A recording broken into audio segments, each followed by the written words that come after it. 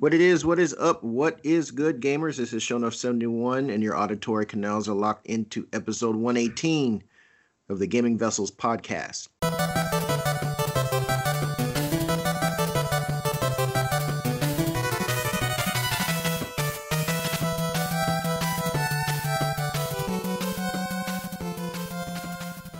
And as usual, I am not in the digital studio alone. I got my partners in crime with me. First up, we got Dez, aka the Bay Area Terror, aka the High Res Hater, aka the Cat Daddy, aka Gamer Stepdaddy. What's going on, dude? Not much. Just here to spend time with my latchkey son, my stepson, and so no, just happy to be here. It's all good. All right, and that whimpering and crying you heard is our main man Joe, because our show is a no-go without Trader Joe, aka the Food Max of Gaming, who will maximize your gaming dollar. What's going on, man? Not much. I mean, I gotta get reminded of the abuse every week with that intro. Jesus, God. No, everything's good. Everything is all good. I'm just like overworked and underpaid like usual. So, you know. Man, that's 99.9% of Americans right now. Isn't it? I just this next week's gonna be glorious. I got a big project at work. It's gonna be done on Monday, and I'm gonna be so glad when it's done. And then on to the next project. Whoop the effing do. But you know, working on the weekend try to get my project all like, you know, looking prim and proper. It's just like bunch of crap. So I'll be that 80s song. Everybody's working on the weekend, right? Instead of working for. I am not the lover of boys. Playing that wonderful tune because good old lover boy. I ain't working for the weekend. I am toiling on the weekend. So. No, that's why I said working on the weekend instead of working for. Yeah. Oh, definitely man. needs a new romance because he's tired of working. Yeah. I'm tired. Next weekend's gonna be glorious. I'm headed up to Camp de la Desmond, and we're gonna be playing Monster Hunter all weekend. So. Camp de la Des. I guess. De la Des. De la, yes, like De La Soul. De La Soul. De La Desmond. Yes, I have. Are you plug one or plug two? Plug one, plug two. No, it's my unsupervised visit with my stepson. So. Good old Desmond Noose over there. Yeah, so I'll be spending time with the wee lad, seeing how he's doing. Well, all right. Well, as usual, the first topic on the docket is going to be the playlist.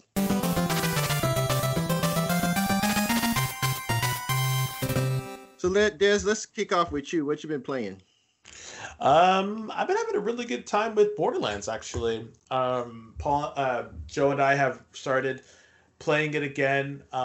It's a fun little time waster. I'm really getting into I guess the story. I don't want to, say that it's not, bad, and it's not by any means, it's more of the same, but I've really been having some fun. For the listeners, you meant Borderlands 3, right? Yes, Borderlands 3. Yeah. Okay.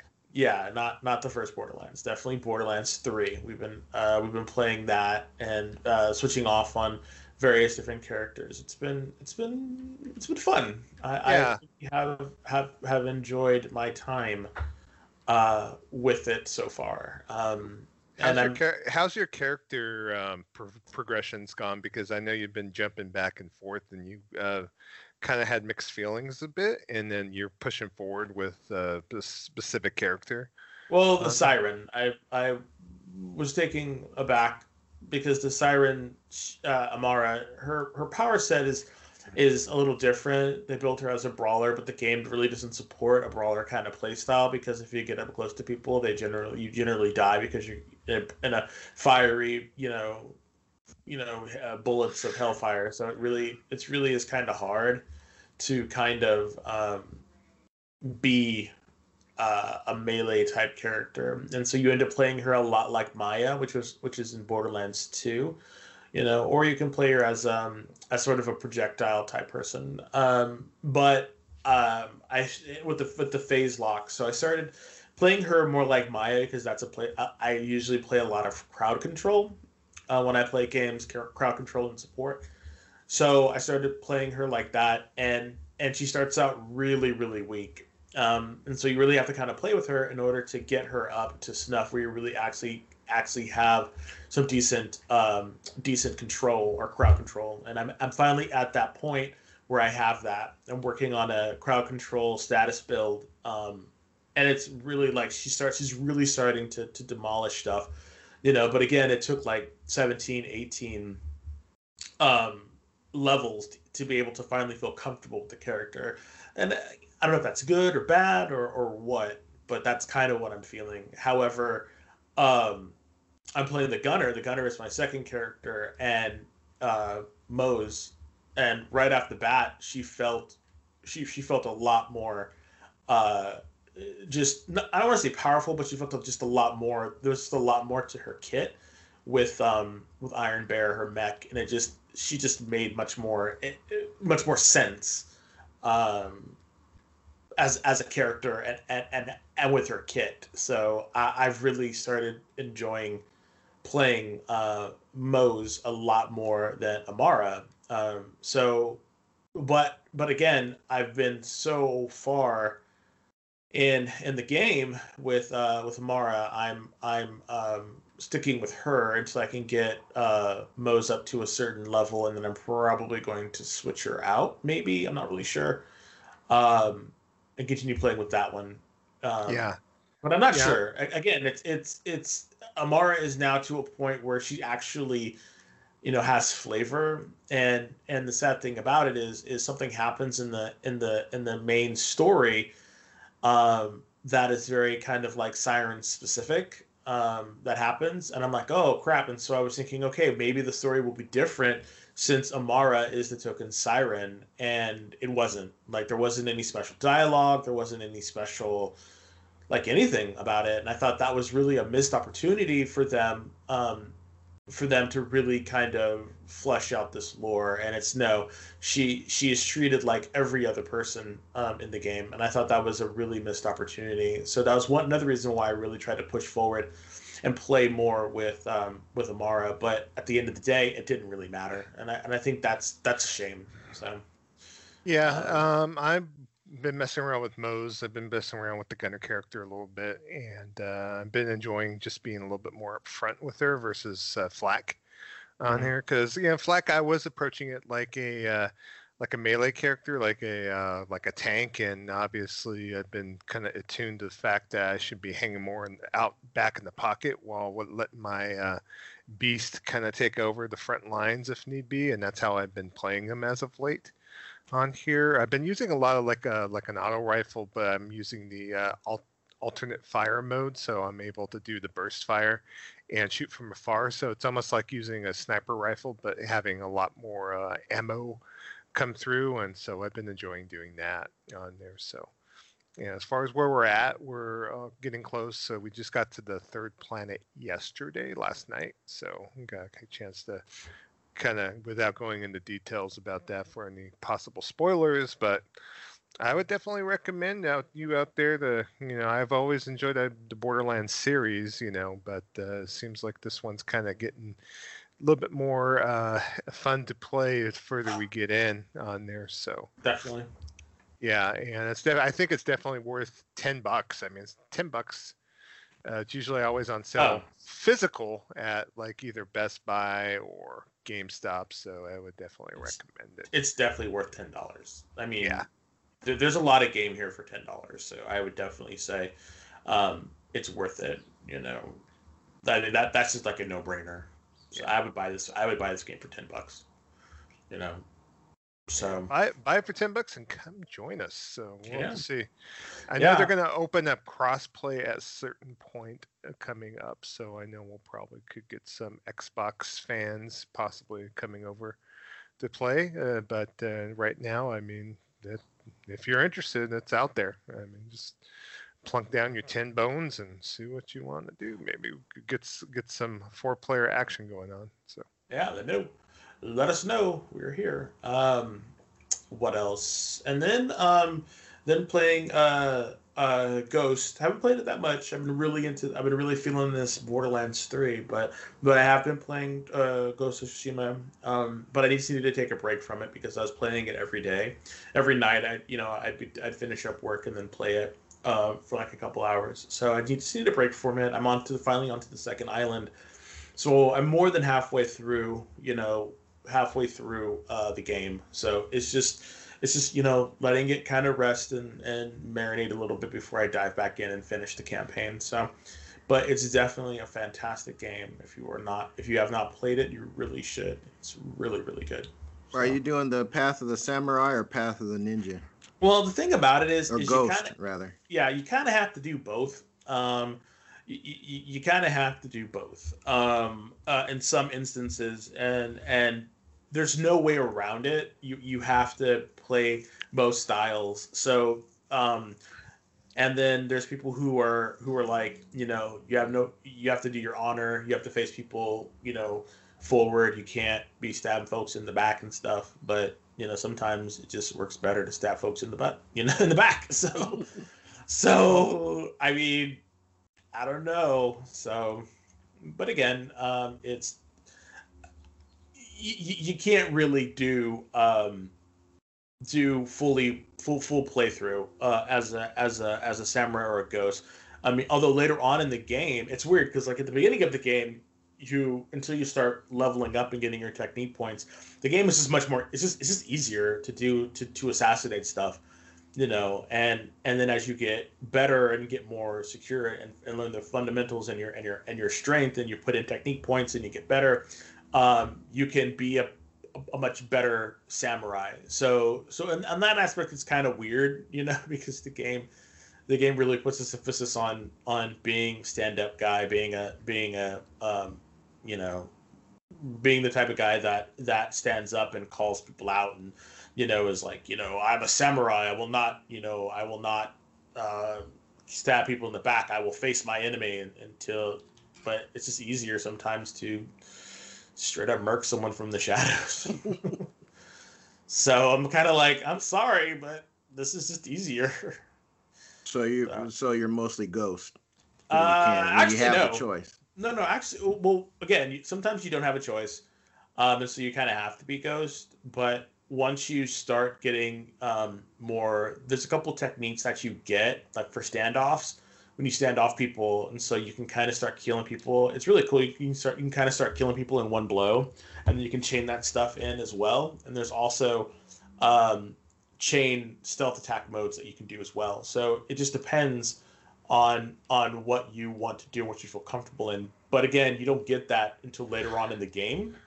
So as the game has progressed, I have become much more of an honorable samurai than killing people, in the back and stuff. So I wonder if that's gonna come back to bite me, in the future because of the choices that I've made as a samurai. So we'll see.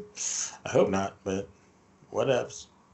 But other than that, that's pretty much all I've been playing, and I have definitely enjoyed it. So definitely. If you haven't played it already, definitely play Ghost.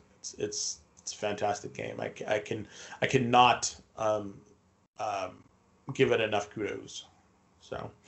And on that note, Joe, what have you been playing, buddy? I know you spoke a little bit about Borderlands 3, but what have you been playing? Anything else?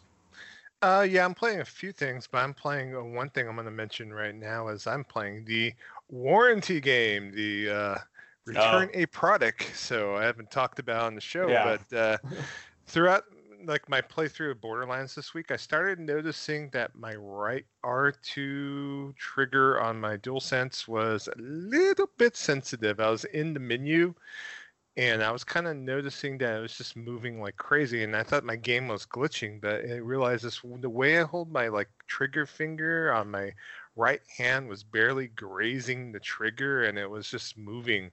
and super sensitive. And I kind of noticed too, playing like the other game, one of the other games I've been playing this past week, Destruction All Stars. It seemed like that R2 button seemed kind of not as firm in feedback as the L2 button, the left trigger on there. So, and it was enough for me to where I just kind of was venting while I was playing Borderlands with Dez, because it's like I go in my menu to go, like, I leveled up. I'm going to go ahead and add a perk. And as soon as I hit the button to add the perk, my menu rotates and I wound up selecting the wrong perk. It's like, come on, man.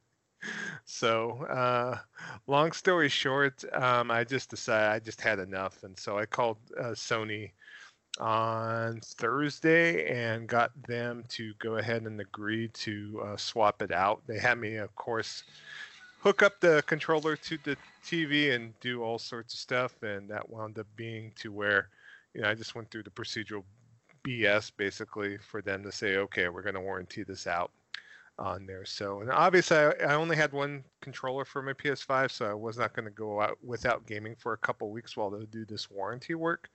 And so I went ahead and purchased a second DualSense at Best Buy. And even though I like 99% never get warranties at stores, I got a warranty at Best Buy on that. So, and I just want to be protected for any future issues, if just in case if this is gonna wind up being not just a one-off occurrence for the DualSense, but like a lasting hardware issue, kind of like how the Joy-Cons are on the Switch.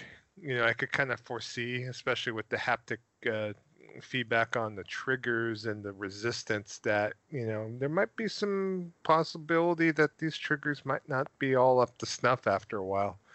I was finding some threads online talking about like how the spring inside the trigger was worn or broken or snapped, and so there was like guides to open it up and fix it, and it's like I don't want to bother with that crap. I don't know how you guys feel about tinkering with your controllers, but I don't want to do that at all.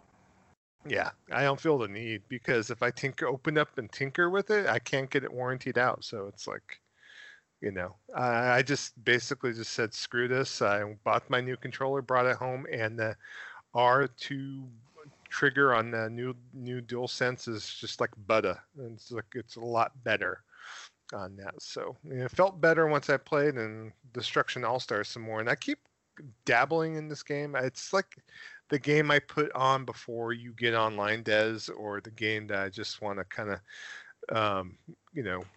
it's like an appetizer on that. So I think it's a fun game. I mean, I played it with you and I really enjoyed it. So yeah, but I don't think it's something you're going to be going to on a day-to-day basis, though, right? I mean, probably not, but at the same time, I enjoy it. It's fun. If you were to say, "Hey, I want to play this game," can we play this? I'd be like, "Sure, we can play a couple rounds, and then go on to Borderlands or something else. That's fine." Yeah. I mean, I think that'd be great. Again, I enjoyed it. I liked driving around. I wish that there was a lot more. That was the other game we played together. Was that I tried that out for the first time, and I thought it was fine. I mean, you're literally just driving around ramming into cars. But I do think that Kevin was absolutely right when he said on last week's show, when he was like, they need mounted guns, and I 100% agree with him. Like, it needs something more. Like, just ramming into another car, it's just not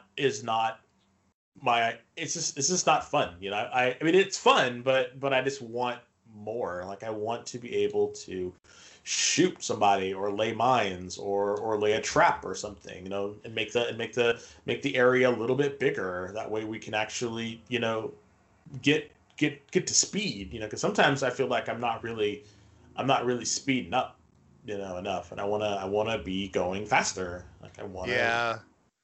This game really needed like a little bit more of like some loop-de-loops and more open arenas and more racing and whatnot, and less Fortnite characters. I think the characters are fun, but at the same time, it's like, it is what it is. I think the on foot portions when you wreck your car and you're trying to find another car are kind of rote, in my opinion. So This game should have been Twisted Metal. Let's be honest.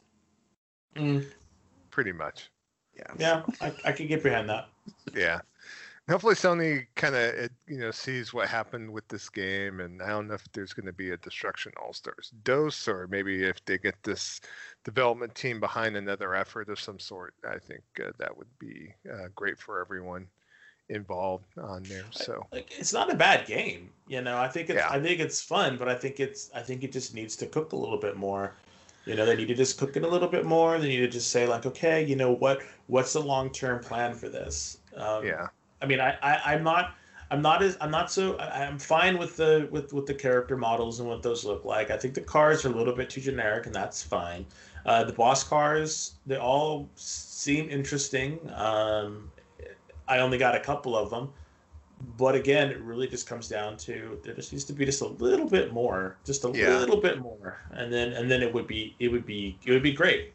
Yeah, it sucks with the pedigree because of the developers. The developers, I don't know if you realize, Lucid is a lot of ex-Bizarre Creation employees on that. Bizarre Creations, of course, created like Project Gotham Racing, all the beginning on Dreamcast and on Xbox on there. And it kind of, in a way, it's almost reminding me of Onrush, that game that came out a couple of years ago from Codemasters, where it just felt like they were trying to do something new and it didn't quite work to make it fun in the way it should be, so but we'll see. Maybe there'll be another racing game of some sort coming out soon on there. I might go and play some Need for Speed Most Wanted Remastered and check that out, especially since it's got patched too. So so also just been playing a little bit of Crimson Land, which is that nice little top-down indie shooter I've been playing off and on with some roguelike elements. I know John BT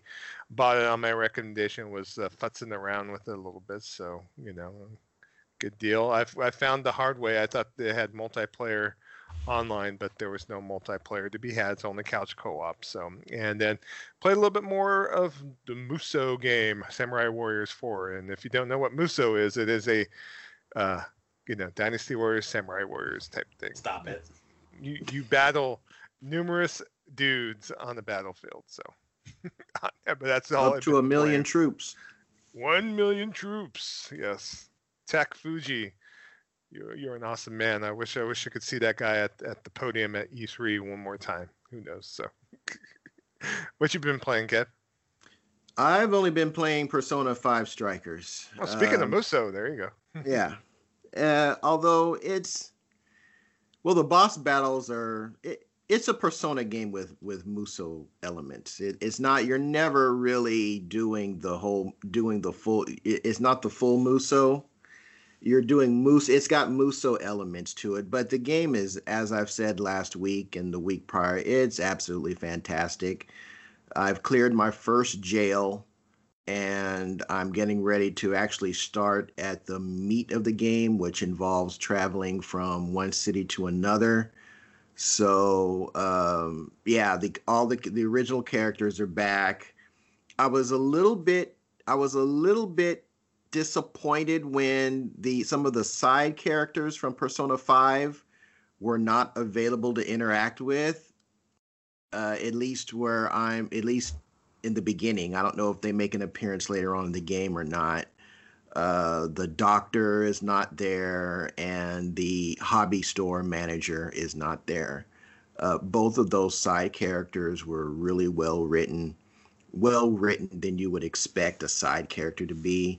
And they were actually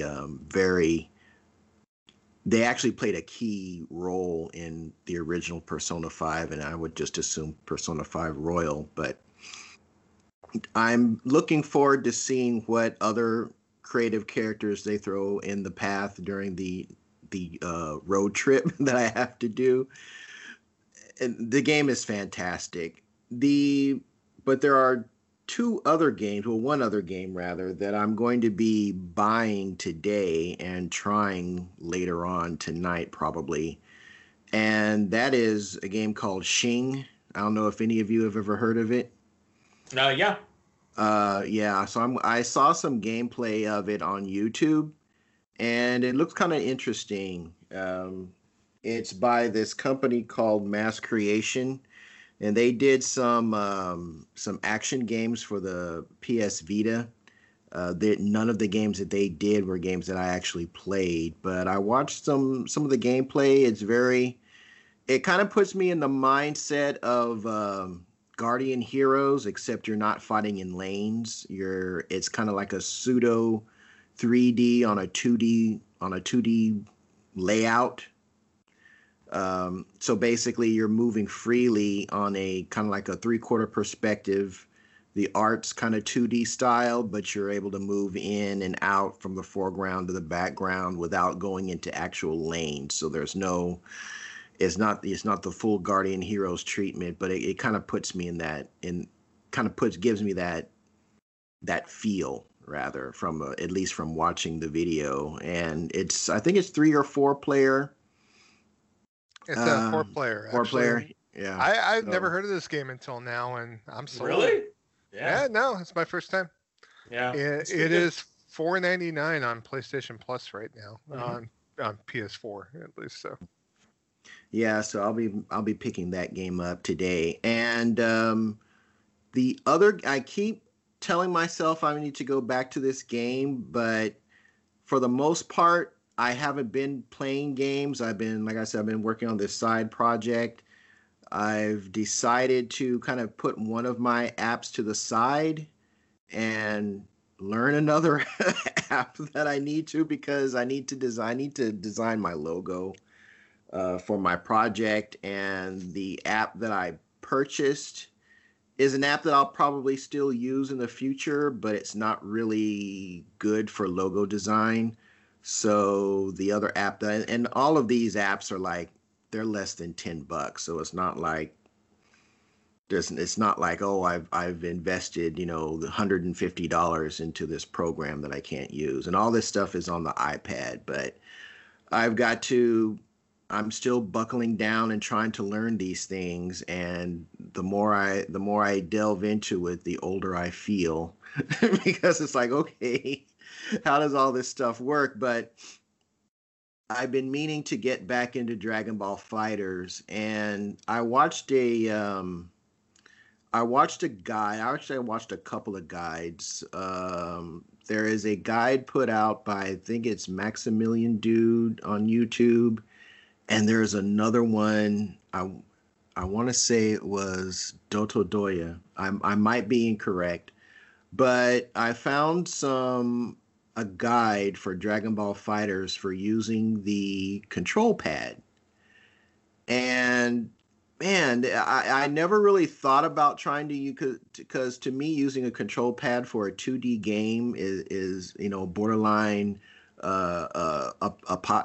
it's blasphemy. That's why I spent $150+ multiple times on these arcade sticks. What are you talking about? Using a control pad. Well, it turns out that, and I did not realize this, Dragon Ball Fighters was actually designed to be used with a control pad. Oh. Yeah. So I never realized that at all. Never. This is like, I won't say it is the first Arc Sys game, but it is one of the most, this game, Fighters, was designed from the ground up mechanically to work best with the control pad. Yes, you can use arcade sticks and it works perfectly fine, but the way that it has something to do with the way the game takes the inputs is that it's best with a controller, or it was designed with the controller first and foremost in mind, unlike other 2D fighting games. So I'm going to try using the game with the PlayStation controller and see how well that goes. I've never tried Fighters with a pad. Never. The thought never even crossed my mind until I saw this information where they were going. These videos were back closer to Dragon Ball Fighters launch, and then they just mentioned, oh yeah, by the way, Fighters was designed for the control pad from the ground up mechanically with the control pad in mind. That may explain why you see more professional fighters use control pads as a play. And it never stuck with me because, like guys like I've seen guys, I think Goichi uses a stick. I'm not sure. But I know Sonic Fox uses a pad, and there's always been fighting. There's people that there are dudes that you are play on pad on Street Fighter Five and just demolish everybody, But these, I always looked at that as, well, those are the pro guys. They put hours and hours into these games. So I never even thought about it. I just thought that those that played on pad, professionally were, that's just what they preferred to do. And I never really thought about trying that control mechanism with fighters until I saw this video talking about how the game was developed from the ground up for it. So I'm going to try that, and hopefully I can I can break away from banging my head against this brick wall learning these apps, and get some more game timing, because I really haven't gamed a whole lot this past week. But were you thinking about using DualSense, or are you thinking more of picking up a separate fighting game controller for PlayStation or something? Well, you see, that's the thing. Just about everybody all the videos that I've seen of people using pads, they're either using the DualShock 4 or the DualSense. There are some more videos, so they're using the stock controller. I may look into getting a fighting pad. I know I've got one here that I got for the PlayStation 4. I meant to send it back, but because I did not like the digital pad on it. So I may do some more searching and looking online for a controller that has a good pad, depending. I was debating on the Razer Ryan on there, but I've heard mixed reactions to that pad, so I'm do a little bit more research. I will say this: the pros use the stock controllers. I don't know if that makes a difference or anything, but the guys that fight professionally, they don't go for the third party pads, fighting game pads. They work with the stock controllers. So there might be something to that. I don't know, but hopefully if I can make time, I have the time. I just need to make time that I can investigate that further. But that's what we've been playing this past week. So we're going to kick off to our next topic on the docket, which is going to be the main event.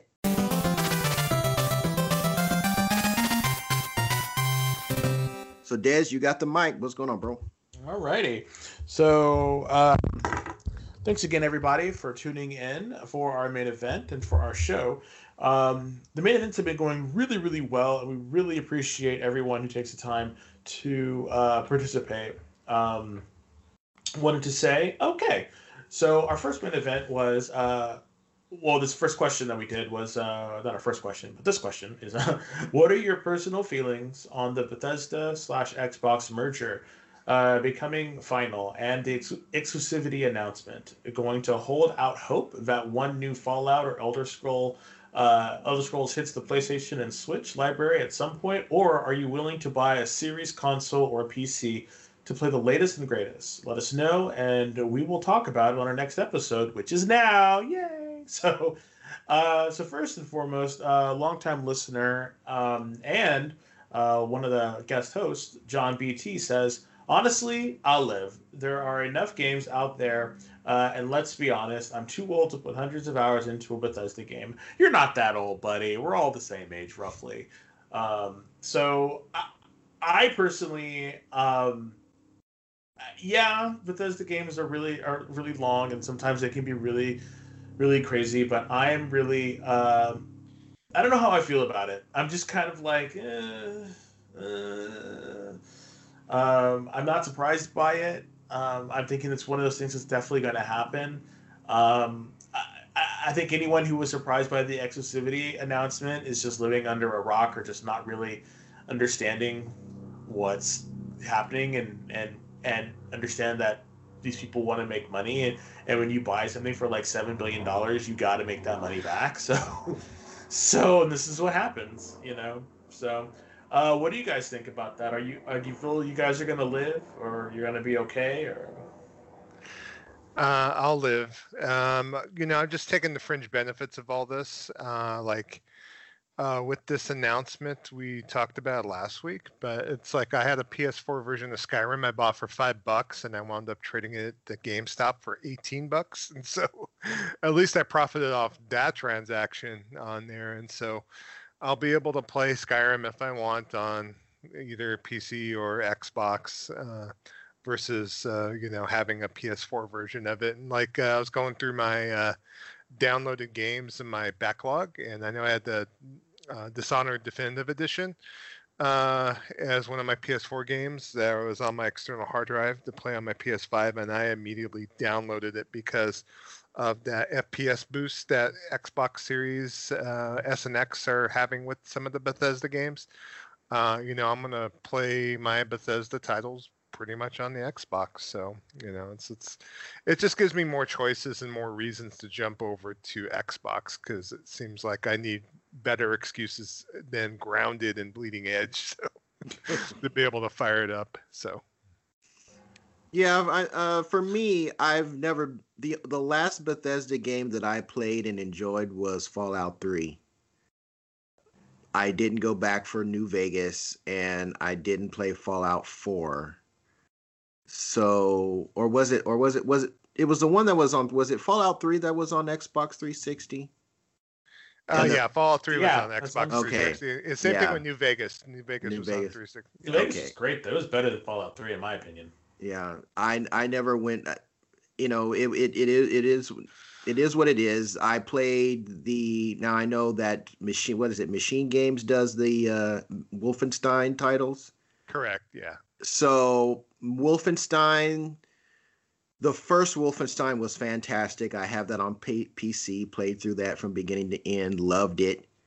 The second one, I didn't like that. About close to midway, the game just got stupid. So, and Doom 2016, I played a little bit, but I just kind of got bored of that trope. Okay, I'm running around shooting demons in the face. Next hallway, next corridor, next arena, shoot more demons in the face. It's like, okay.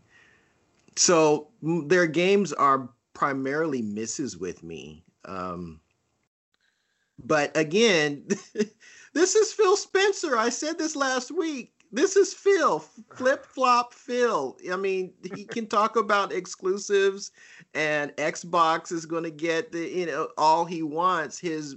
His background says otherwise. So I will just leave it at that. We will see when we will see. Oh, one thing to keep in mind too, Kev, is that if you do want to give Fallout 4 a playthrough, it is part of the PS Plus collection on your PS5. So on there. So but yeah, I totally agree with your assertion that we'll see, because news stories 7-8 months ago, Phil Spencer was talking about game exclusivity is bad and bad for the community at large, as far as obviously holding games exclusive. And there's nothing wrong with exclusives. It gives you reason to buy a particular console. It's like I have no problem with Microsoft making some of their games exclusive. They don't need to put everything on everything. So it is the way that every product in a capitalistic society has been done since capitalism started. That's just the way business goes. Why should I buy product X over product Y? Yeah, believe you me, I don't think Phil Spencer's all with his ukulele out there singing Kumbaya and have everyone hold hands, and it's all, to me, it's business is business. It's still business. So yeah, which is why those games are going to wind up on Switch and PS5. I'm like I said, a year after these Skyrim and what's that other game, Fallout or whatever the traditional legacy titles, those new legacy titles drop, and I'm throwing Starfield in there too. a year out after they drop on Xbox platforms, if they're still not out for Switch and PlayStation, then I'll say, okay, he meant what he said. But until that time, this is his flip flop feel we talking about. Well, Flip flop feel. didn't we make a stake bet? I thought we made a stake bet. So No, the stake bet is that PS4 first party goes right, day and date on PC within 3 years. Yeah, that's the stake bet. Yeah, that's the stake bet. Oh, okay. I got confused with that. And between Alfred and Eric from GH Radio and their banter back and forth about this whole dilemma. Stake. Yes. Stake. So, well, Willie D responded, and he's basically indifferent. He says, "I'm indifferent. I think it was a good move for Microsoft, agreed, but it won't affect me in a negative way. If anything, I'll go play several more games without additional cost. Games Pass. Well, again, you are paying for Games Pass, so there is a cost to that, but is that you just have to decide, is that cost enough for you to purchase this? And the value, I think, is there. Like, so for me, Games Pass has always been a value type of value assessment. Do I value what's on it? Is it bringing in a value to the table for me to want to proceed and do that? And for a long time I was indifferent because of the games that were on offer there. But now that Bethesda is going to be exclusive to that. And I do believe that it will be day and date for a lot of these things. For a lot of things, will be day and date, because it seems now and if you look at it, it's weird. If you look at the marketing for Microsoft and the Xbox, once that game system came out, it's like they completely switched focus onto Games Pass. So they'll give you the box, but they're selling the service. And I think that's one thing that's very telling about this. So for me, the value picked up once they acquired Bethesda. And I thought, okay, the value is growing. And then they say it's going to be exclusive. So again, that is increasing the value of this product. And at the same time, I think they are, by they I mean Microsoft, is then going to have to ask themselves, is the price point at which we are offering this exclusivity, is it still a good price, per what we're giving? That's why I think, hold on to your wallets, folks, because it is going to be, they're going to make it more expensive. And I really hate that they're going to do that, but they will. So just be prepared for that. And just know that it's coming, and you're probably going to have to pay a lot more money for this stuff, and it's terrible. And I really hope that it's not super duper horrible. is my hope. I really hope that Xbox Live cost increase to $100 just for Live Gold. That was the test run. They and see how people were like, hell no. People were like, hell no with that noise. That was funny. That was a test run. They got their data, but it's going up. I know it is. Money that they put in it is definitely going up. To how much? We'll see, but it's definitely going up in price. I'm saddened by it, but yeah. Yeah, get all your cards now, like pre-purchase, load it up for 3 years if you need to, if you're that interested in it at the current price. They still have the $1 upgrade, I believe, with Live still in place. So, I don't know are you going to jump back into Games Pass at some point, Des, with your new gaming computer coming? You're killing me. Yes, I probably will. Gotcha. I probably will, because it just makes more sense for it. Again, the value is there. And I'm thinking, like you said, a very good thing. You need to go through and you need to say, okay, I need to make more. I need to go through and I need to make more money. Not make money. I need to go and I need to make more. What's the word? I gotta go and I gotta get these cards because that's really what's going to happen. Is folks need to go and they need to kind of stack the deck because Yeah. they're going to increase the price.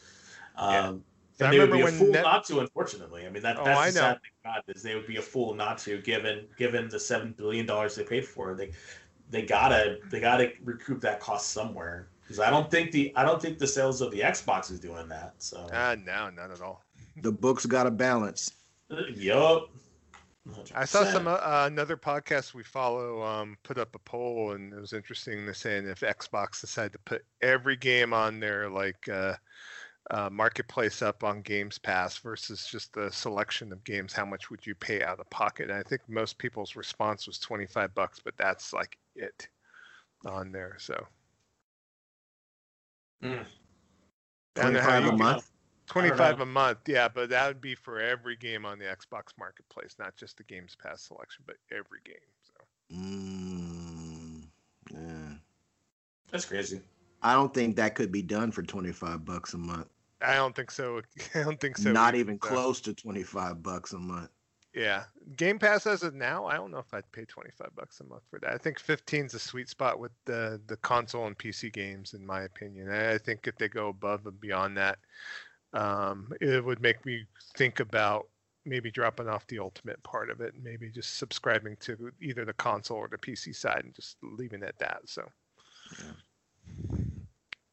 Plus, they need retailers to sell the boxes. I mean, unless they pull out completely out of the hardware business and just go straight service with Xbox, they need those retailers to sell the boxes. And you tell a retailer that, oh yeah, well, we're going to be selling putting all of our content digitally, so double middle fingers to you guys as far as thinking you're going to sell games on this box. That yeah, watch that shelf space just become non-existent.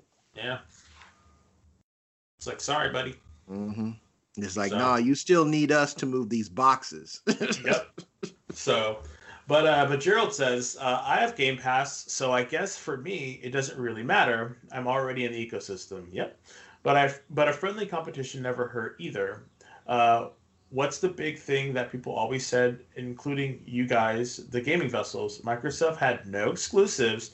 Well, now they do. Microsoft did this so people would invest in Games Pass. You don't spend $7.5 billion to keep things the same. Maybe Sony goes out and acquires another studio for themselves. See, that's the thing, though.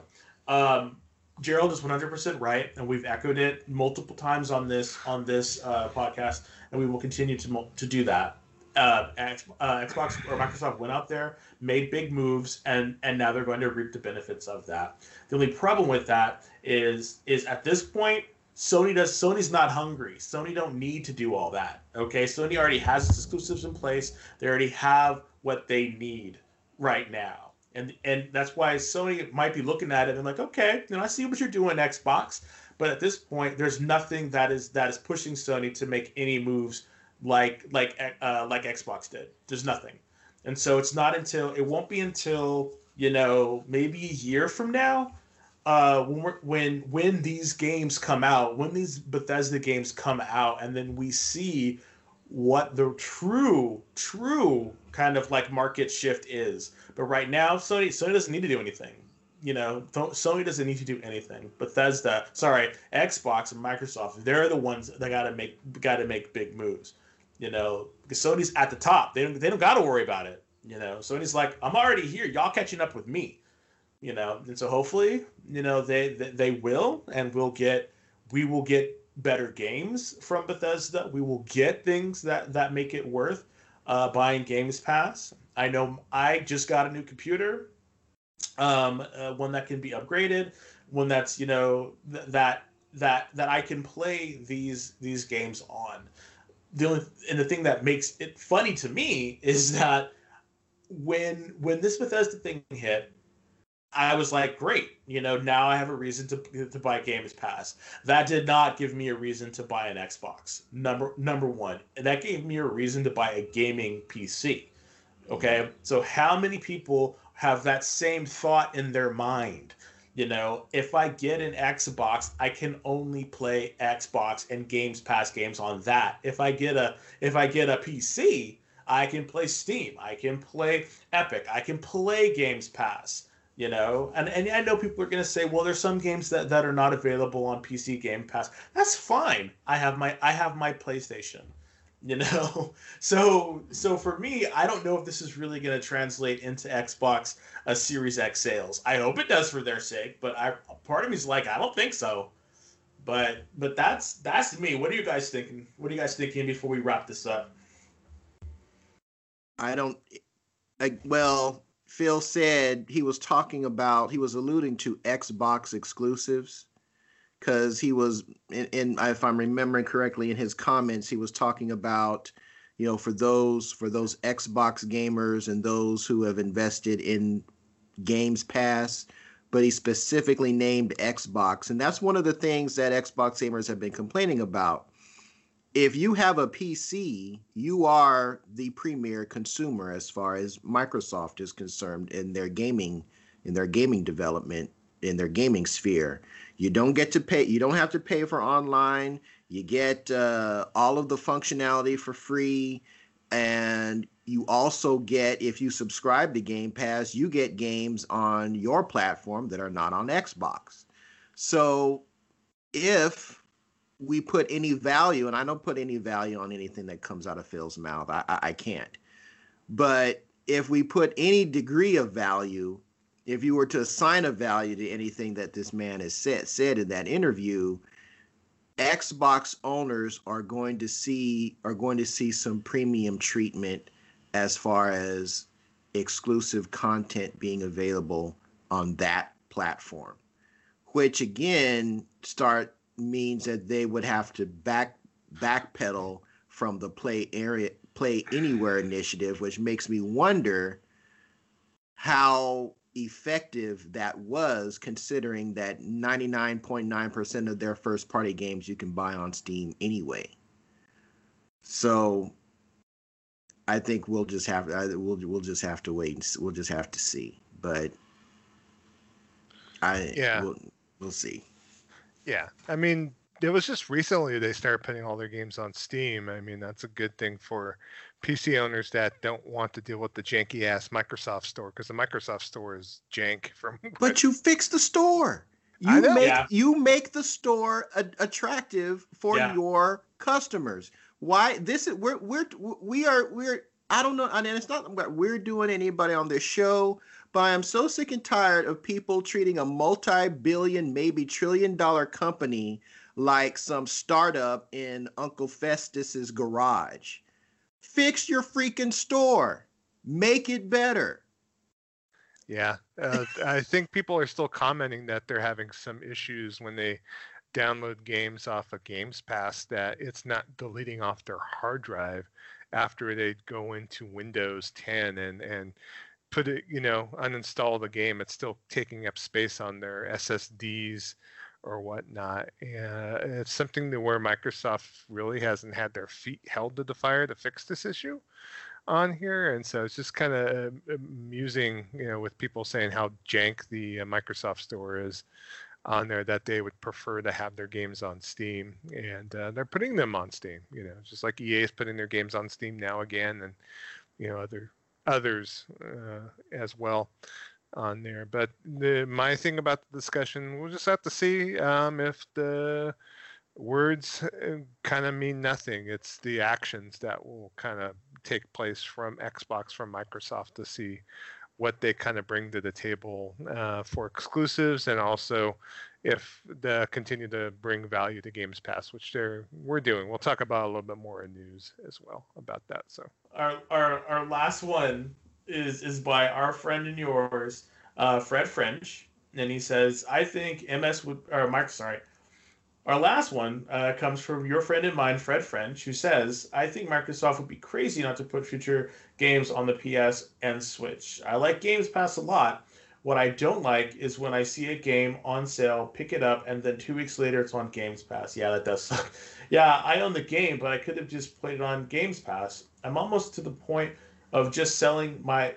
I'm almost to the point of just selling me a system cheap and put every game in a Games Pass like service, charge X amount a month, or give a better deal by the year, and let these companies make money that way.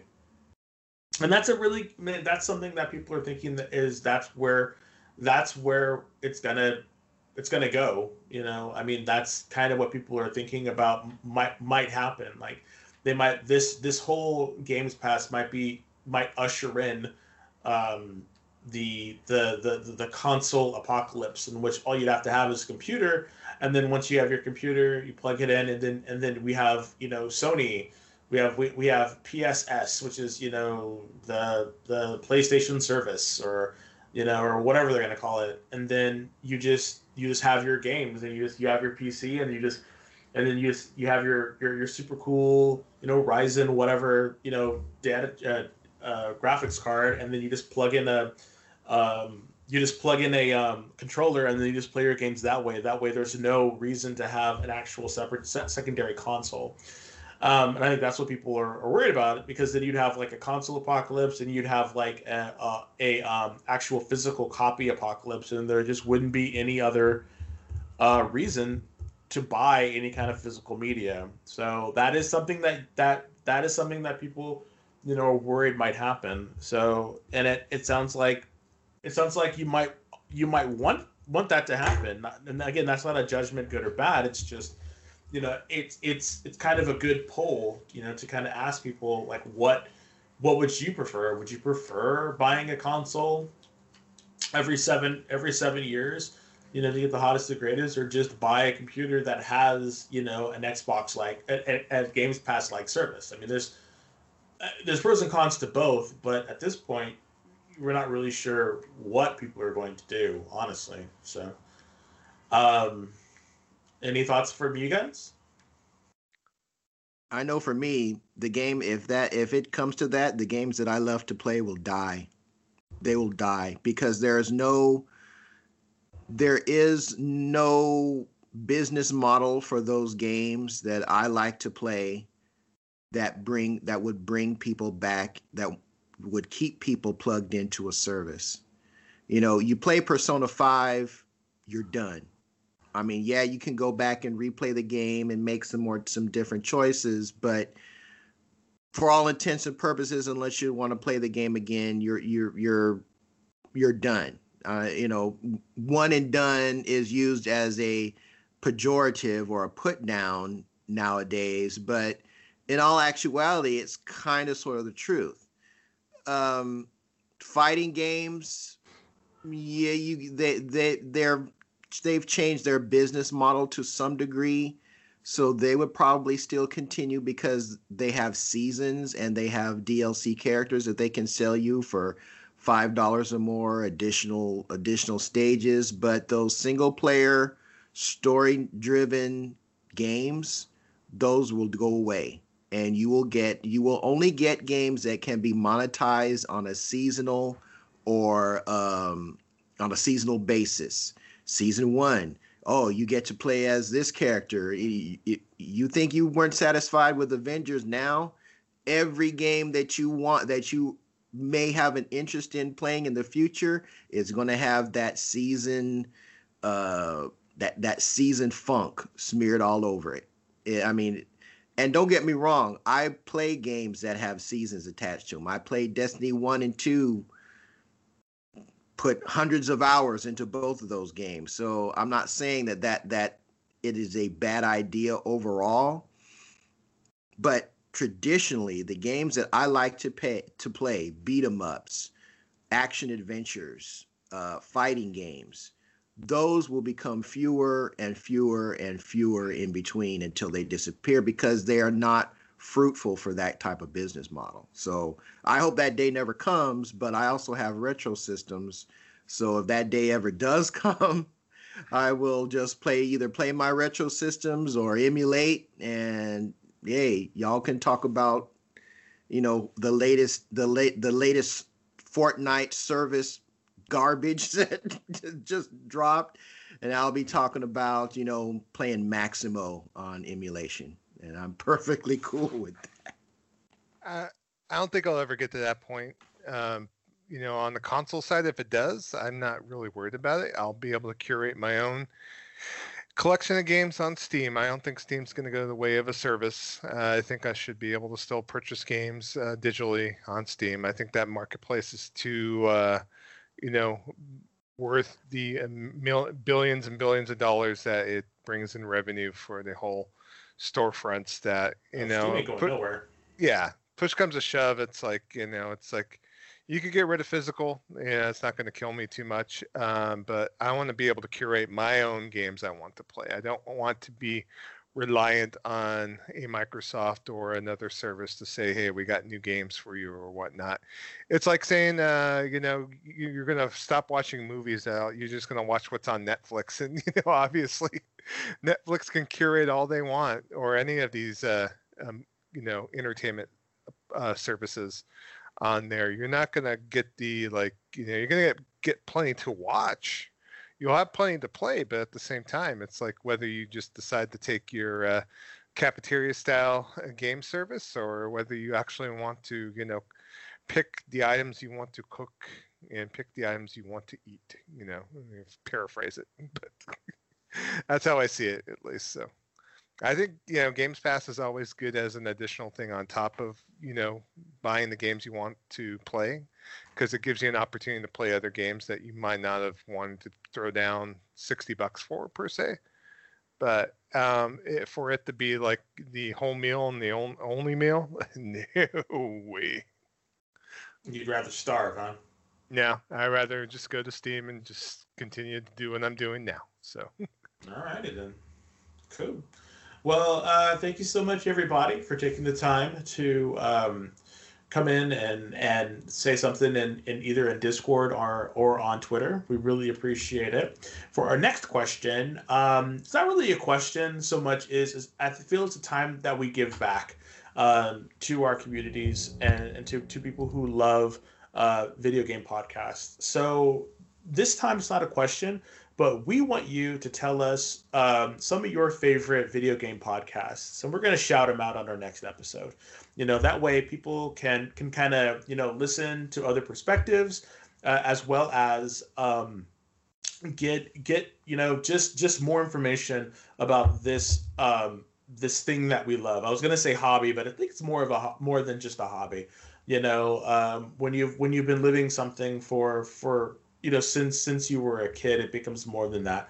And I think there's a lot of people out there, who have really fantastic perspectives on gaming, that should be shouted out. So I know we talk about, GHR Radio, which Trader Joe is also a host on. So yeah, just flood us with some of your favorite podcasts that you listen to, specifically gaming podcasts, because we want to really shout those out. So, or if another podcast that you think is kind of video game adjacent, but really want to know, like, what are podcasts, video gaming podcasts that you listen to every week, or that you really, really love to tune into. All right. So do you want this also to include YouTubers or like any other content as far as out there on the web? Yeah, that's a great addition. Yeah, like there's a lot of folks on YouTube, a lot of streamers. Just a lot of people that you listen to or watch, who are in the video game space and giving their information. I have a ton that I listen to on the regular and watch on YouTube. That's a really great addition, Joe. Thank you for that. So thank you so much again. If you want to know how to contact us, stay until the end, as Kev we'll be letting folks know how they can get in touch with us. But that's it for me, and I'm throwing it back to Kevin. Alrighty, so next topic on our docket is going to be the Vessel Line.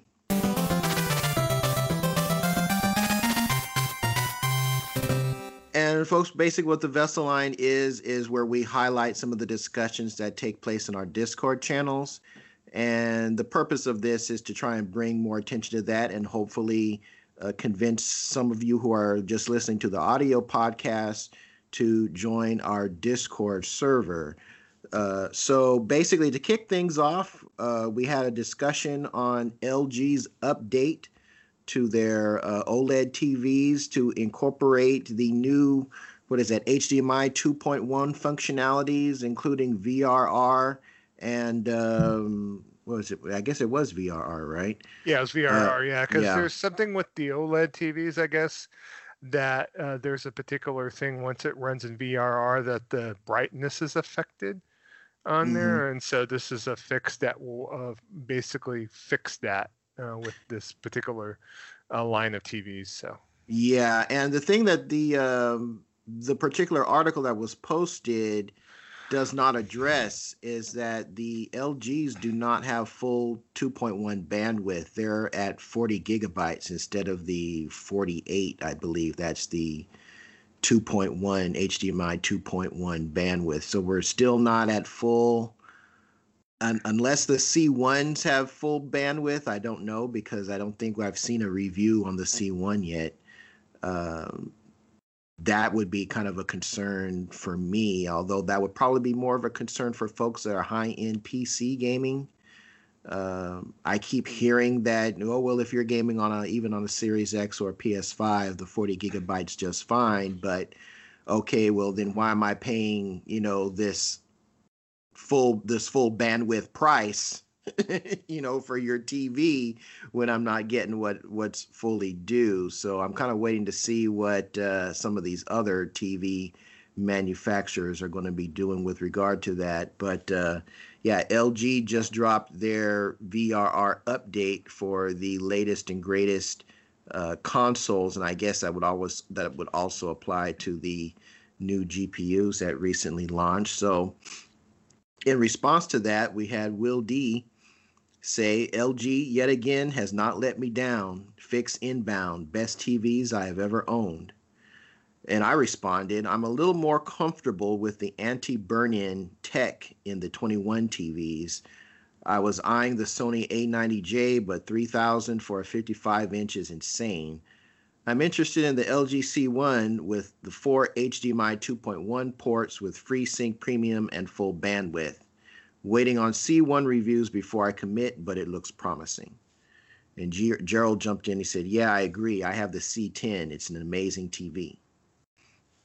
So for you guys, I mean, I'm the only one that's still in sub 4K land. I'm running a 600 hertz 1080p plasma from Panasonic. By the way, this TV has been fantastic. In a workhorse. It has been absolutely fantastic. I miss mine, so it's been an absolute joy. So my upgraded TV, it's gonna have to perform as well as this one does. I mean, granted, beyond the resolution, beyond all that other stuff. I mean, because when I was playing the first Wolfenstein, I was punching well above 60 frames per second on this 600 hertz plasma, without the FreeSync and all that other stuff. So I'm definitely ready to move into the 4K arena, but I also want my TV to have all the bells and whistles, because they're going to be wanting me to pay that bells and whistles price. And that's one of the things I'm a little bit concerned with with the LG. I've seen some things from a couple of people. They're saying that the 2.1 for the C1's not going to be full bandwidth. We don't know, because nobody really has the C1 in stock. Their G1, I think it's called, for 2021, that has been a letdown, because they're saying that, well, we've got higher nits, and it turned out, the brightness on that OLED, it's barely noticeable between last year's C10, and they want $3,000 for that TV starting at 55 inches as well. So, the TV game is becoming, I don't know, I don't know. I don't know how you guys feel about. I know you guys already got your 4K TV, so you're probably not in the market. Um, uh, I would just ask you guys, how do you feel about that? What are you, if you were to buy a TV in 2021, what what are your, you know, what are you going to be looking for? Is 2.1 going to be a deal breaker for you, or how does that go? Well, for me personally, I can just say this right now. I really am not looking for a new TV, although I'm looking for a TV that's a little bit bigger than what I currently have. And I usually I look at ratings.com. It was a website and a YouTube channel that Joe told me about. And I use their ratings, and I'm a budget person. You know, I don't got good eyes anyway. You know, I'm the high res hater, hate. So for me, you know, I'm looking for a good value, a medium, you know, budget type of set that looks good, that I can actually watch, and it's not gonna like have burn in. It's not, the colors are gonna be, you know, crisp and nice. And I have to agree. You know, we had an LG. LG was the first kind of like, you know, not plasma, the first like LCD TV that we got, and we had it for years, like years. And it was fantastic, and it just, you know, we used it every day, and the colors, you know, died on it. It just died. The reds just burnt out on it. So but it was a long time ago that we got it. Picked it up from a Fry's. It was crazy. So for me, you know, I look at ratings, I look at TLC TVs, and I look at the Hisense because that's my budget. And for what you're getting for the budget, for mixed media, I like those. I like those TVs. I play games on a TLC fourth series, and I love it. I think it's a great looking TV. So I'm probably the wrong person to ask about this stuff, only because I'm not like super into, you know, OLED screens and all this other stuff. But because for me, I am budget all the way, and that's just kind of how I've rolled for quite a long time. So, but I know Joe probably has something to add to it. Oh, for me, a couple of years ago, because of my divorce, I bought a new TV. I bought a Vizio P Series Quantum on there, and I'm happy with it so far. But yeah, it's just I've been waiting to get the additional bells and whistles like you were alluding to, Kev. I want the TV with the 2.1. I want the TV with the FreeSync and G-Sync. Do you want the 120 hertz panel versus the 660 hertz panel on there? I am looking, once all that tech is a little bit more affordable, and you know, I have no problem going out and buying an OLED if need be. I have no qualms about burn-in because I've had a plasma before on there, and it's just not a point of if, it's just a point of when. It's just right now the TV I have is working well with me, even though it's only 60 hertz, even though it doesn't have the FreeSync and G-Sync and all that bells and whistles. It's still fine in my eyes. It's just I'll probably be looking probably in the next year, maybe year and a half, to upgrade my TV. You know, all this stimuli money from the Mr. Biden, Mr. Trump is not hurting those aspects. So, okay, this is Joe, of course, Trader Joe, and I'm just letting you know Kevin had to step out, and so we're going to finish up the rest of the episode. And you know, we just finished up the question about LG TVs from the Vessel line, and we had one other feedback and/or a conversation in the Vessel line talking about the whole Epic versus Steam question that Kevin posed, and we talked about last episode on here. And so Gerald had to add, basically saying, you guys wanted feedback on the Epic Store versus Steam. It's just preference. I already have plenty of games on both storefronts. It's just maybe in this case I already have put it on my wish list on Steam, but otherwise I have no problems buying it on the Epic Store. But the majority of PC gamers, to my understanding, that they prefer Steam versus Epic on that. So And as far as what I like to add, I mean, myself, I've only queued up the free games on Epic. I have not purchased one game on Epic whatsoever. It's just because I'm so spread out on PC and also on console. It's just like I have no need to purchase a game on Epic. If it's going to be exclusive on Epic and it's only on PC, maybe, but at the same time, I just don't feel the need. I could probably, buy a game on console, especially if it's not going to be PC exclusive, and kind of take advantage of the storefront that way. On that, how do you feel, Des? I know you're, eagerly waiting for your computer to get here in the next couple of days, and Tomorrow. Yeah. Are you going to be buying from both storefronts equally, you think, or it just depends as far as how you feel about what each store brings to the table? I mean, that's what's so crazy about it is Epic was giving all those free games every day, so I'll probably go on and check out Epic. I have games on Steam, so I most likely will use Steam, as it is the most established. It is the most established platform, so I most likely will use Steam. Not to say that I won't use Epic, because I definitely will. I have a couple Epic games because of the pandemic. And everyone was at home. I bought and Epic was selling the like the Jackbox games for like super cheap, like $5. I bought them all, and so I play Jackbox through the Epic store. So I will probably use them both interchangeably. For me, I don't think it's one is better than the other. I will most likely get the best bang out of both of them, because what's so fascinating about them is it doesn't cost anything to utilize their services.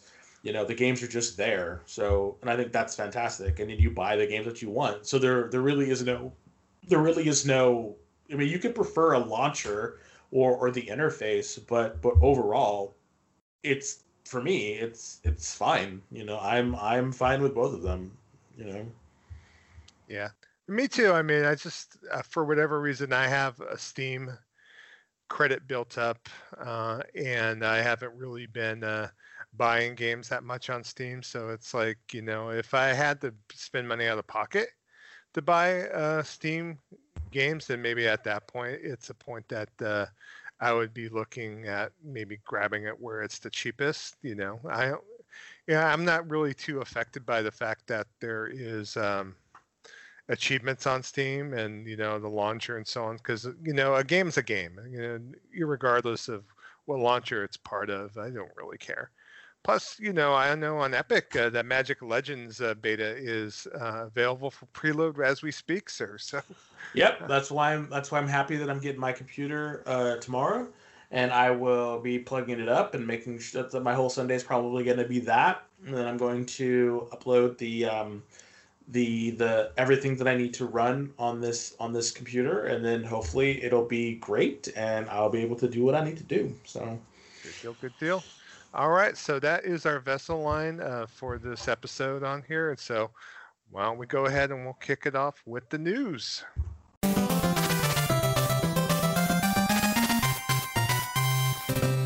Okay, and so I do have some news articles to bring to the table this week, of course. First thing on the slate, Sony revealed a first look at their PS5 VR controllers. So they showed what it looked like. It's an orb-type wrap around each hand with a design similar to the Oculus Touch, and a feature set akin to the standard PS5 DualSense on there. So there's not a glowing ping pong ball on this thing. Thank God, on there. So each VR controller will contain adaptive triggers, haptic feedback, and finger touch detection for your thumb, index, and middle digits on here.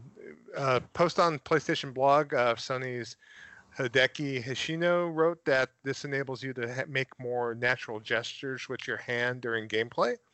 Movement tracking for each controller is computed by the new headset, which suggests that new camera setups will be required on here. And so the left controller contains one analog stick, the triangle and square buttons, a grip button, L1, a trigger button, L2, and a create button. And then the right controller contains one analog stick, the cross and circle buttons, a grip button, which is the R1, trigger button R2, and the options button. So And so we'll have to see, but these new controllers look pretty damn interesting. And so they've gotten screenshots of these out. And, you know, I'm thinking I'm going to make an investment in VR2 once it rears its head. But it just depends. Like I said last show when we were talking about this topic, it's going to take me some effort to start using the VR headsets I actually do own right now to be able to, at that point, because I'm trying to take a measured approach to this. So, and I think in you, Des, you probably are. Don't let me put words in your mouth. Yeah. A measured approach. That was very nice. Yeah. Yeah. VR is not my bag at the moment, so I most likely will be saying no to this. But play it at my house. Yeah, most likely we'll be playing it at your house, seeing how it runs, and then not touching it ever again. So thanks, Joe. Not a problem, but we did have some comments in the Discord. So Will D commented, super interesting. I don't know how I feel about the no camera optic tracking. I think they might lose one-to-one tracking, but I fully don't understand their controller tracking system. But hey, if this is on par with current systems, then awesome. I'm up for anything that progresses VR. And he also added, I wish you'd all live nearby because I would love for you to come over and see my setup. And then he had a further comment later on. I don't think it's articulated in the article. So he said, all right, so it looks like it will have cameras and then use IR for tracking. So, and then, that's something I didn't iterate from the article either on here. So if so, then this could be a really cool controller. And then Kevin had to add afterwards, I wouldn't mind checking out the setup, but I can't use VR. I'm content to be an admirer of the tech from afar, as we all are. I am not ever going to invest like Will D has gone in all big baller shot collar and getting a top of line PC and all the wonderful, the HOTAS controller for Flight Simulator. But I applaud you, man. That's I see these gamers with full on, driving setups, flight sim setups, and it's just if I had that much love for it, I'd be in it to win it as well. So, but those are the games I like to play. So, I don't I like a variety of games, and I wish, I'll love to dabble a little bit in flight sims and whatnot. I'll be checking out Flight Simulator on Games Pass once it hits console. So, all right, next news story talks about Gotham Knights. So Gotham Knights, as you well know, is the Warner Brothers Interactive Entertainment title, and it's being developed by Warner Brothers Games Montreal. They basically have confirmed that the game has been delayed. It was previously planned to come out this year in 2021, but they have pushed it back to 2022. It's coming out for PS5, Xbox Series, PlayStation 4, Xbox One, and PC. It's kind of rough to say that they're going to release the PS4 and Xbox One version of these games on here after what happened with games like Cyberpunk. But their messaging saying, we are giving the game more time to deliver the best possible experience for players. We thank you to our amazing fans for your tremendous support of Gotham Knights. We look forward to showcasing more of the game in the coming months. So. Not surprised, but we'll have to see once this game rears its head in 2022. So, Des, any comments on this? Because I know, you are a comic book fan. I don't know if it's I'm sad by it. Are you? Yeah, I would love to be able to play it sooner. I mean, I'm definitely going to be playing it. I mean, that's not a I'm definitely going to be playing it. So that's yeah. But again, I'm one of those people that's totally fine with delays. If you need to delay a game because it needs to cook more in the oven, it needs to look better, work better, feel better, then fine, make it so. I am totally fine with that. Do not put some crappy ass stuff in here. Let it be good. That's my thing. Let it be good. Yeah, my thing too is I have only dabbled in the prior Batman, the Rocksteady Batman games, Arkham City, Arkham Asylum, and so it's it gives me an opportunity to be able to go back and still check those games out. And, I've heard kind of through people that Batman Arkham Origins is actually pretty good, even though people poo-pooed the console ports. I heard it's really good on PC, so on there. So it'll give me more time to, if I get that comic book itch, to go back and play some older games in the DC series, at least from the Warner Brothers games releases on there. And Well, it's a great game. Like they're Yeah. all great games. Like I played the crap out of all of them. They're fantastic games. Yeah, I'm a big Batman fan too, and I don't know why I've slept on it, but it might be something I could fire up, especially if we start gaming more on PC to be able to, play that. Even I know they're mainly single player games, but we'll see. So, all right, next news story I have, it's about Square Enix. Square Enix had a recent event on there announcing various titles, but the one we want to talk about is the previous game known as Project Athia. So they have shown more of this title. This is the game that was shown on the PS5 showcase last year.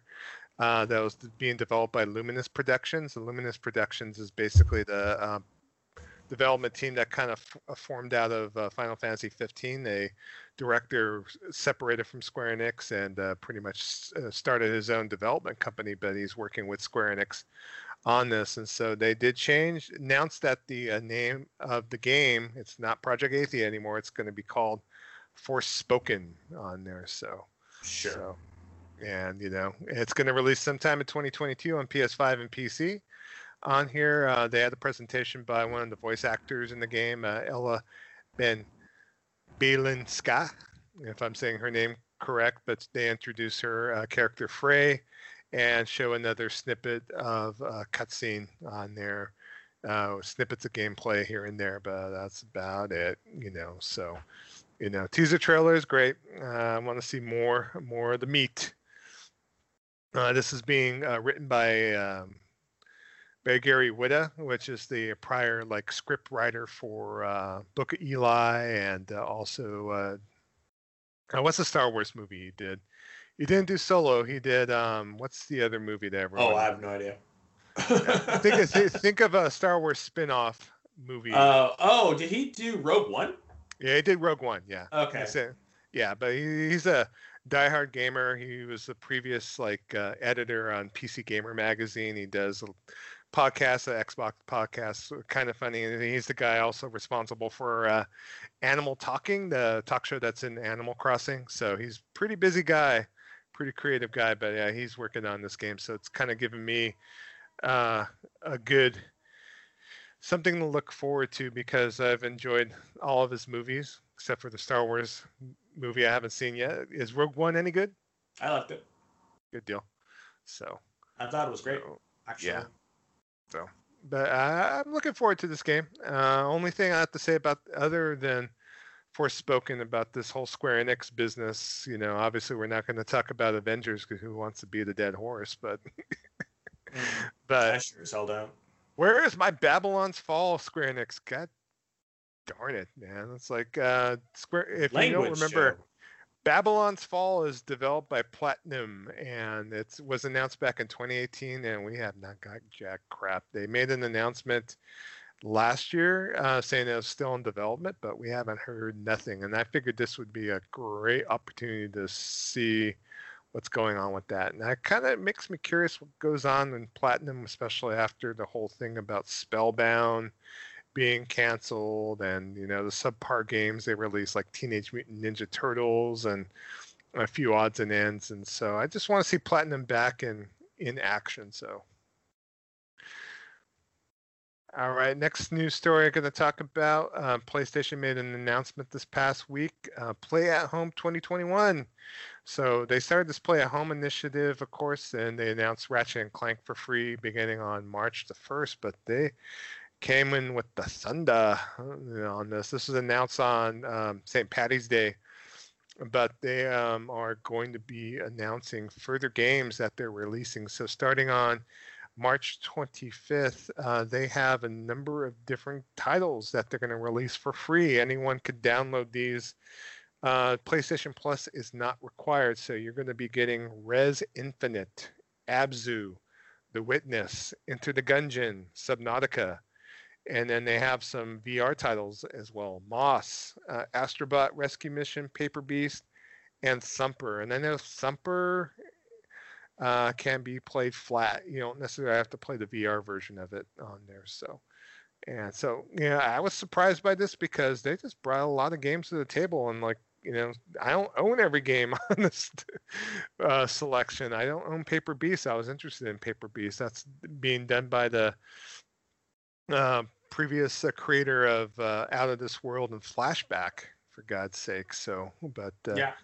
definitely looking forward to all these games. I know Res Infinite can be played in optional VR as well on here, and also too, they are bringing forth a free download starting on April 19th of Horizon Zero Dawn Complete Edition. So you not only get the base game, you get the DLC as well on there, and that's going to be up for almost a month starting on April 19th and rolling all the way to May 14th on there. So, and then last but not least, to add on the top of all this is that you're going to get a 90-day subscription to Funimation on there starting on March 25th on here. It'll be available up until April 22nd, but it's an extended trial offer. So it includes shows like My Hero Academia, Demon Slayer, Attack on Titan, and Fruits Basket on with that. And so I've been kind of waiting for a reason to subscribe to one of these anime services between this Crunchyroll and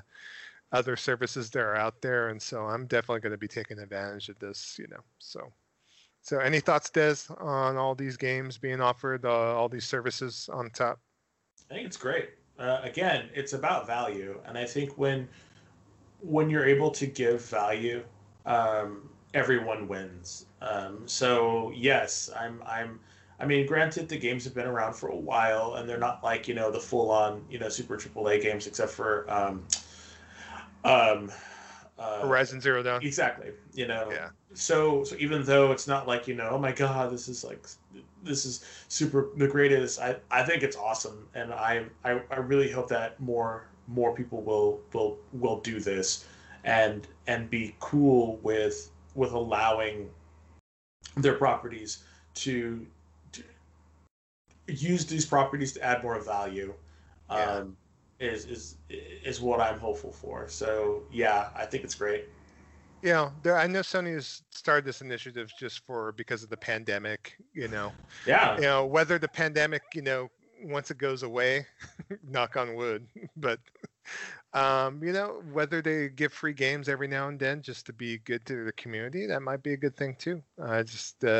It brings additional value to everyone and gives people games to play. And we did have some feedback in the Discord about this. So John BT commented, PlayStation is just killing it by giving out some great free games. First Ratchet and Clank and now Horizon Zero Dawn. Honestly, I'm happy about having a PS4 copy of The Witness, which I love. Gerald added free games are amazing with some, emoticons. And then John BT reiterated again, I always preferred free to paying for things, don't we all? So, yep. Don't we all? So great on Sony.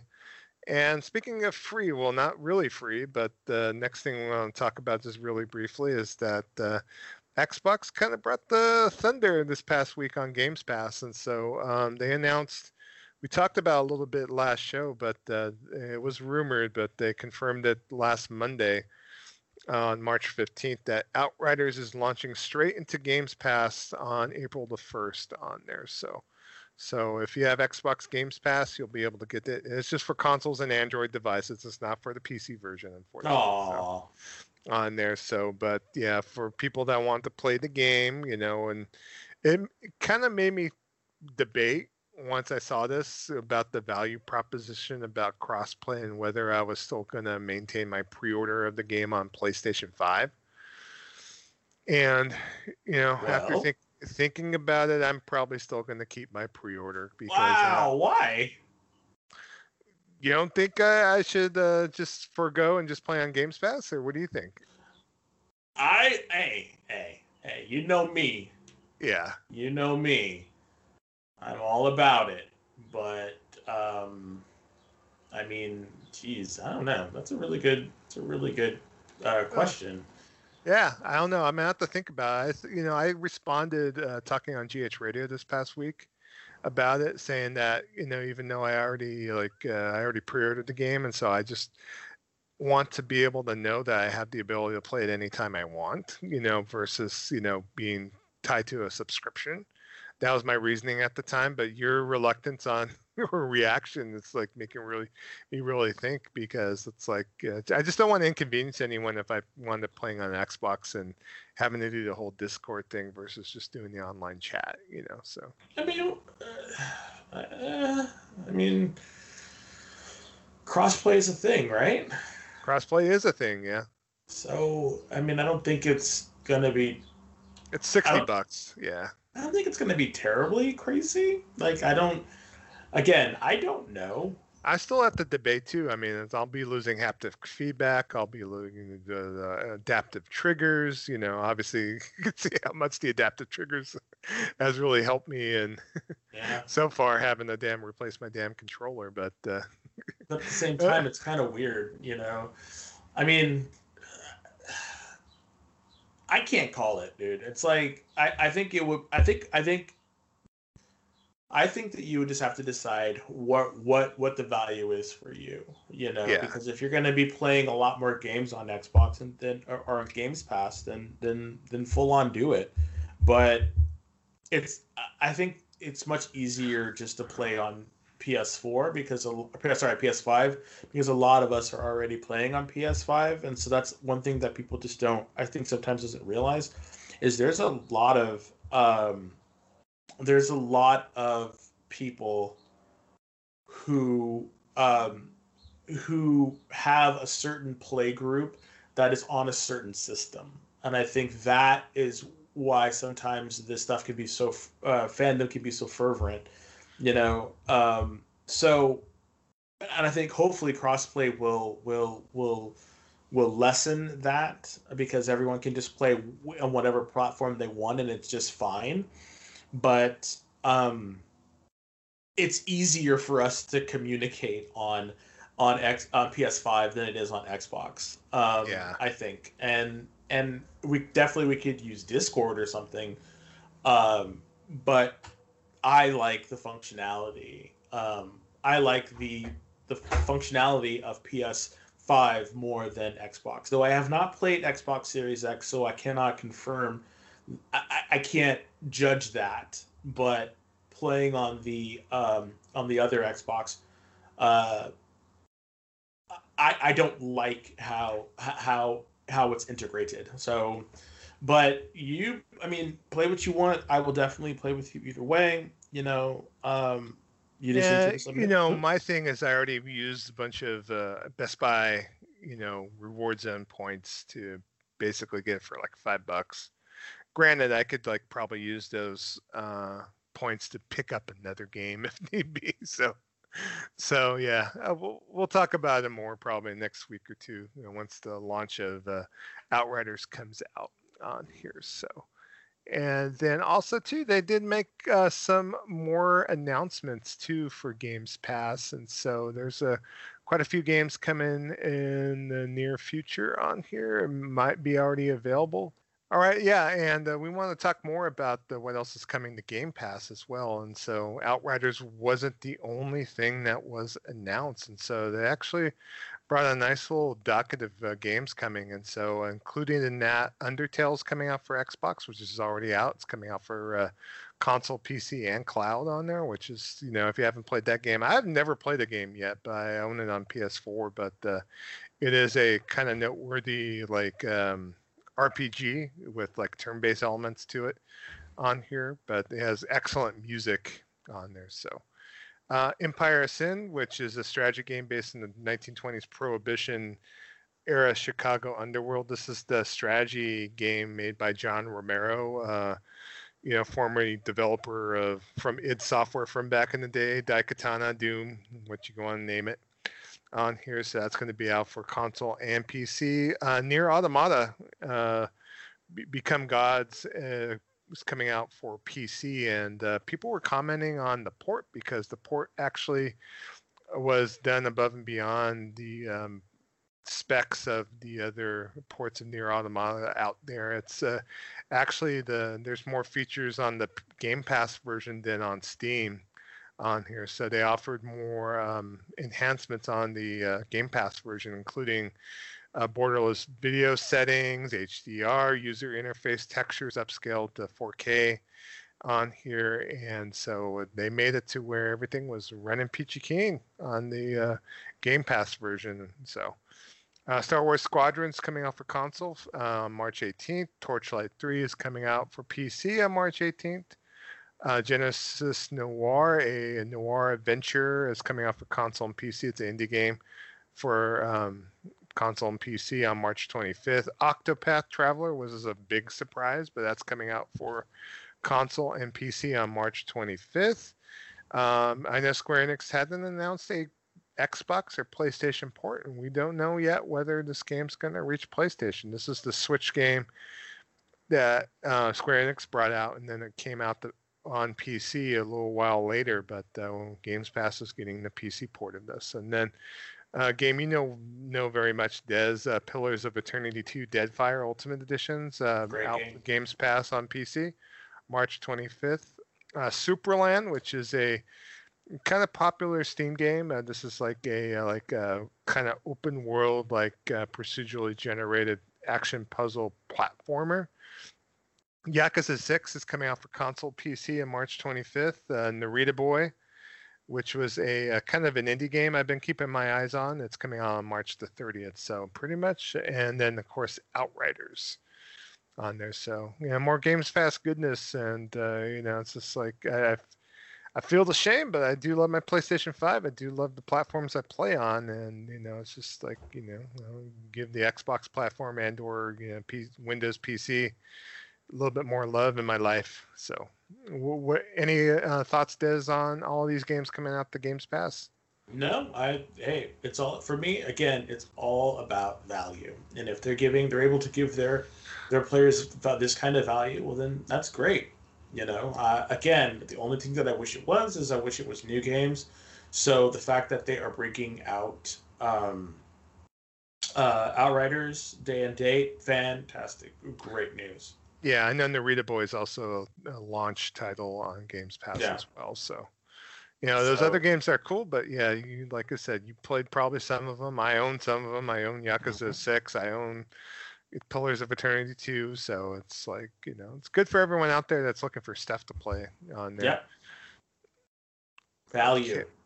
Value. All right, next thing I want to kind of mention, and this is something you sent me over text.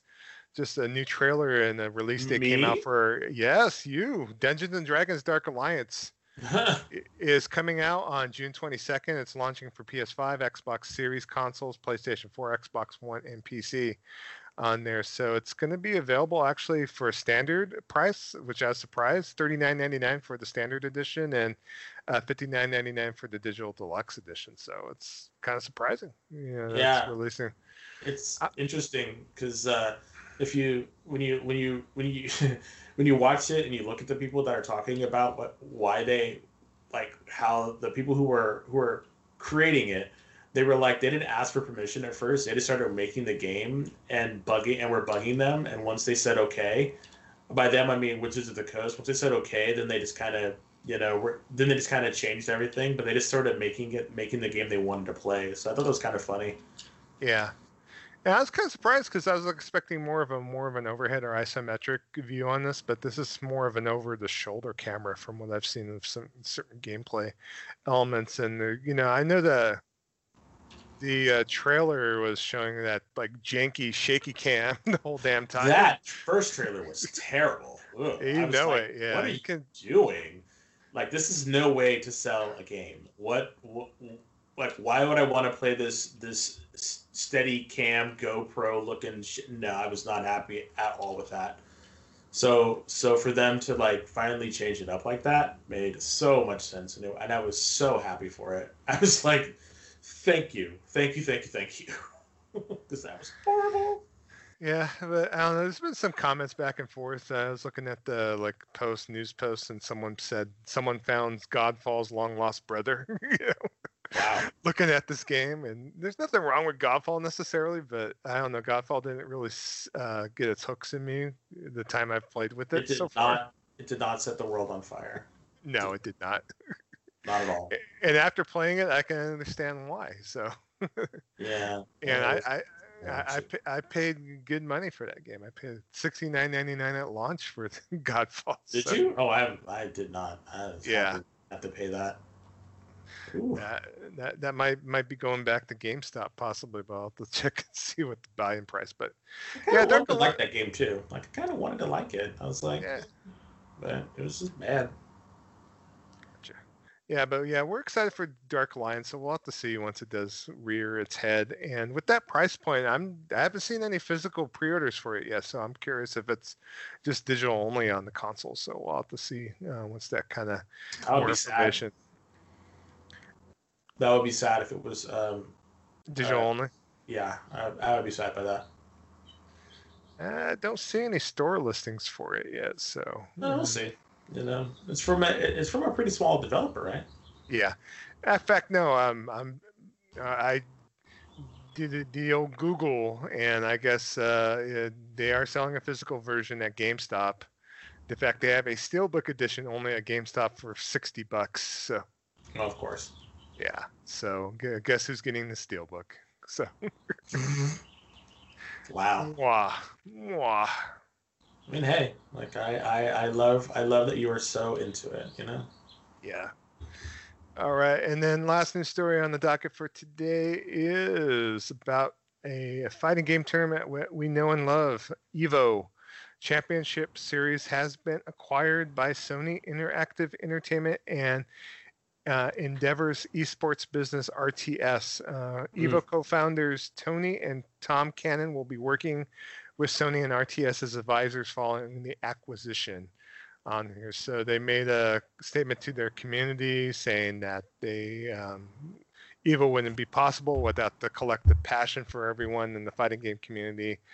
And they were grateful for the dedication over the past 25 years on there. They mentioned the fact that the past year was challenging due to the pandemic and because of EVO being canceled last year.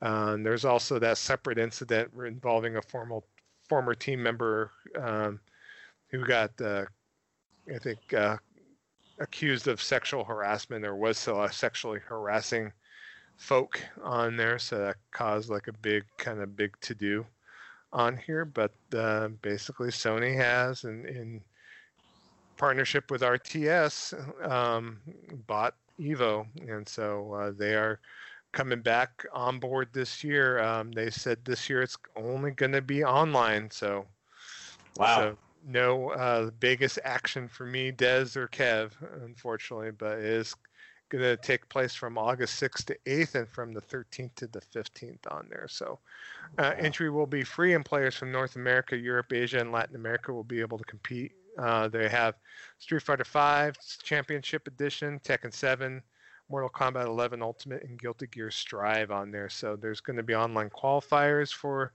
the tourney for people to watch worldwide, and more information will be available on evo.gg in the near future on there. So and we'll have to see what comes about as far as the evolution of EVO, on this. So. I mean, yeah, that's a good way to give it some legs, because having it be in a online can actually help it, hopefully, and not hinder it. Yeah, for sure. And there was another news story too, which I'll talk briefly. That is about EVO and some statements that were made saying that even though I think Mark Mann came up and said that just because Sony owns it now doesn't necessarily mean that they're not welcoming any other platform holders like Nintendo and or Microsoft to bring other games to the fray. I know there was this big to-do about Smash being included with the last EVO because the online was in Super Smash Brothers Melee, or Melee. I think that's the subtitle for the Switch version, but it's the Smash Brothers on the Switch online is jank basically, and so that's why they removed it from last year's EVO once they announced it was online, and then from there they canceled the entire tournament. And so hopefully that's included. Hopefully they include other games as well, which they'll probably go in more into detail. With us going to EVO previously, even though you got your 4 main games here, there'll probably be other people playing smaller games, Dead or Alive 6, Windjammers, you name it. There'll probably be other tourneys that are going to be kind of based around this as well. So we'll have to see. That's the hope, because one of the things that I hope for when you see things like this is that you'll be able to have rooms or tournament spaces, because all you're really doing now is just using the bandwidth. So the hope is that they would be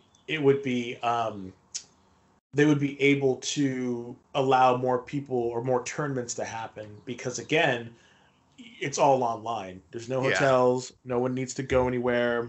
It's just easier. And that's my hope anyway. Yeah, Evo, the website actually states that more games will be announced soon. So that sounds fantastic. Yeah. So I'll definitely be partaking, at least watching some of the tourneys and seeing how well they kind of roll off of this thing and kind of evolve the fighting game tournament on here. So it's just I'm looking forward to 2022 and maybe having an ability to be able to go see this in person again like we did in the past, though. That's for sure. So that'd be fun. It would be great. In fact, a trip would be wonderful. So, all right. So that does it for news. So, and contact. Of course, you could go ahead and give us a holler on our usual social media contacts. So we're on Twitter at Gaming Vessels. We have our Discord, which you could go in and go on our Twitter and get a invite to go in. No, you don't have to be vetted for any particular reason. If you act like an ass, then we'll boot you. So that's pretty much it on that. We also post episodes on Facebook. I know, Des, you're pretty steady on that. And we also, of course, try to get our show out audio-wise on all of your favorite podcast aggregate websites, including Spotify and other places as well. Pretty much we're where podcasts can be downloaded. So, and as far as my personal contact information, you can reach me. My Twitter handle is at Joe Fongul. My PSN and Steam handles is Kamunagara, Kamunagara. My Xbox username is Kamunagara, same spelling, 6995, and my Nintendo friend code is 4712-5953-1409. Des, where can the fine folks find you? Alrighty, you can find me on PSN, on Nemo Tigger, NEMOTGGR. You can find me on Twitter at the Nemo6. That's THENEMOSIX. And you can find Kev, Shownuff71. You can find him on PSN at Shownuff7. You can find him on Xbox as Shownuff071. You can find him on Steam at Shownuff71. And you can find him on Twitter at Shownuff71 as well, at Shownuff71. Yeah, and please be aware, go and check Spotify and switch on notifications to be informed of new episodes released as soon as they come out. So, I always try to get the Spotify thing going because I think I just want to get our show a little bit more exposure. So, we'll talk about next week in our main event as far as other podcasts that you enjoy and gaming podcasts that you love. And so, definitely would like to get the word out there. We like to, get the community a little bit more engaged, even more so than it already is. So definitely get the word out there if you can. So, yeah. But for Shownuff71, for Des, the Bay Area Terror, Cat Daddy, Gaming Stepdad that I want to kill. No, I don't want to kill. High-res hater too. High-res hater too. And for Trader Joe, the Food Max Gaming, who will maximize your gaming dollar. This is not Shownuff71. This is Trader Joe, and I will bid you adieu until next episode. Peace.